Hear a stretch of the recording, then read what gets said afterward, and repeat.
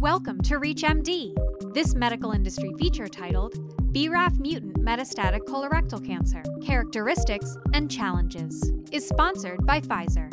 This presentation has been created and paid for by Pfizer. The information in this presentation is intended for healthcare professionals in the United States. The participants have been paid by Pfizer for their time.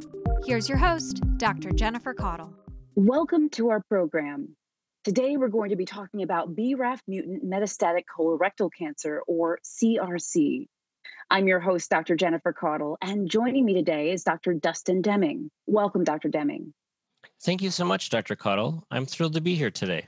So let's start with an overview, because the estimated SEER data for 2020 indicate that CRC is the fourth most common cancer in the United States. And despite improvements in screening, early detection, and treatment, which have contributed to an overall reduction in annual deaths from CRC, CRC is second only to lung cancer as a cause of cancer mortality.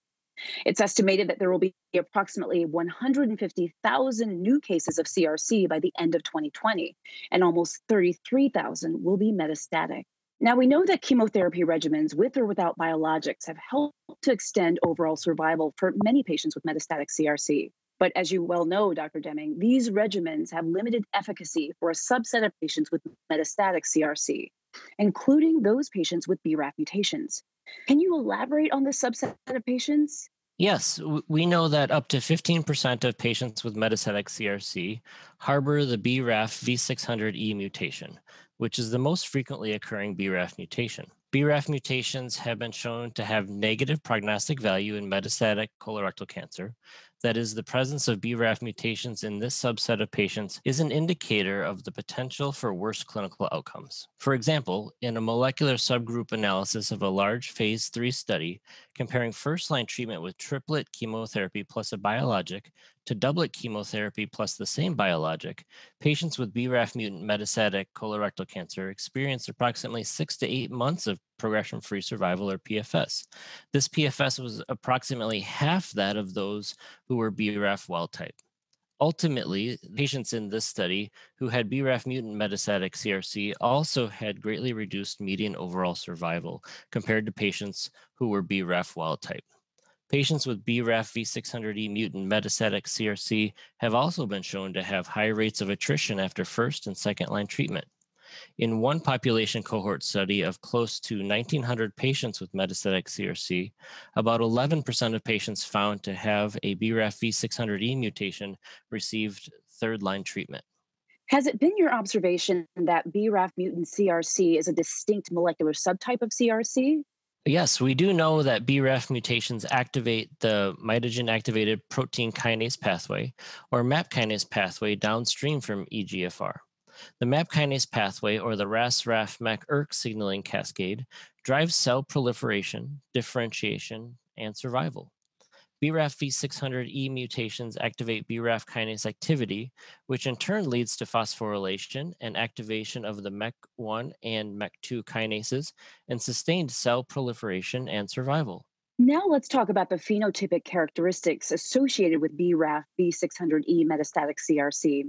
One major caveat here is that all patients with metastatic CRC should be tested for a BRAF mutation at diagnosis, not just those with the phenotypic characteristics that we're about to discuss. With that in mind, Dr. Deming, can you tell us about some of the phenotypic characteristics associated with BRAF mutated metastatic CRC? Although BRAF wild-type tumors can be found throughout the colon and rectum, BRAF mutated tumors are often found in the proximal colon, which we refer to as right-sided disease. Actually, about 1 in 3 patients with BRAF mutant metastatic CRC has a tumor located on the left side of the colon. Therefore, it is important to note that patients with left-sided disease should still be tested for the presence of a BRAF mutation, and the same treatment guidelines should be followed. BRAF mutant tumors are also more likely to be stage T4 with multiple metastatic sites that have invaded an adjacent organ or penetrated the visceral peritoneum and have a serrated mucinous histology. Typically, these tumors are also poorly differentiated. Switching gears, can you speak to some of the recent research into the pattern of metastatic spread in patients with BRAF mutated metastatic CRC as well? Sure. One retrospective analysis of more than 500 patients with metastatic colorectal cancer who had known BRAF mutation status investigated patterns of metastatic spread. The authors observed that compared to BRAF wild type metastatic CRC, metastatic spread in BRAF mutant metastatic colorectal cancer was more likely to be via peritoneal disease or lymph node metastasis and less likely to spread to the lungs. And I understand that the aggressive nature of BRAF mutant metastatic CRC means that fewer patients are eligible for surgical resection. Unfortunately, that's true as well.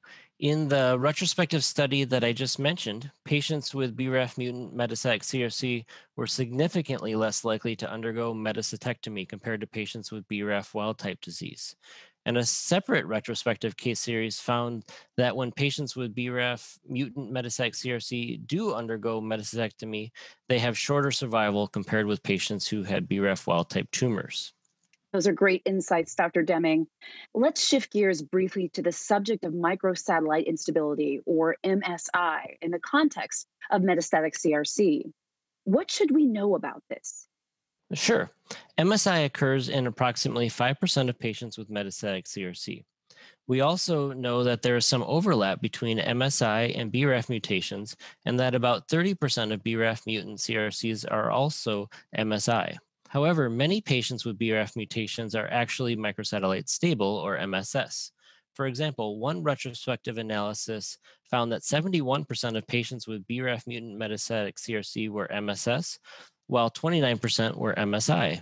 And in a meta analysis of 26 studies, patients with BRAF mutant MSS metastatic CRC had shorter overall survival than those with BRAF wild type MSS disease. There is, of course, considerable research being directed at the treatment of BRAF mutant metastatic CRC. And the bottom line here is that it's important to test for BRAF mutations in patients with metastatic colorectal cancer, and that we know a patient's mutation status before starting treatment. And that's a topic definitely worthy of its own discussion, but unfortunately, we are out of time for today. I'd really like to thank my guest, Dr. Dustin Deming, for joining me to focus on BRAF mutant metastatic CRC.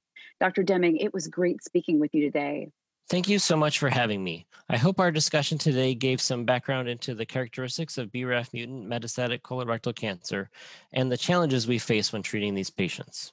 For ReachMD, I'm your host, Dr. Jennifer Caudle, and stay tuned for the next episode in our series where we'll discuss in greater detail the role of pathologists and the biomarker report in the treatment of metastatic CRC. This program was sponsored by Pfizer.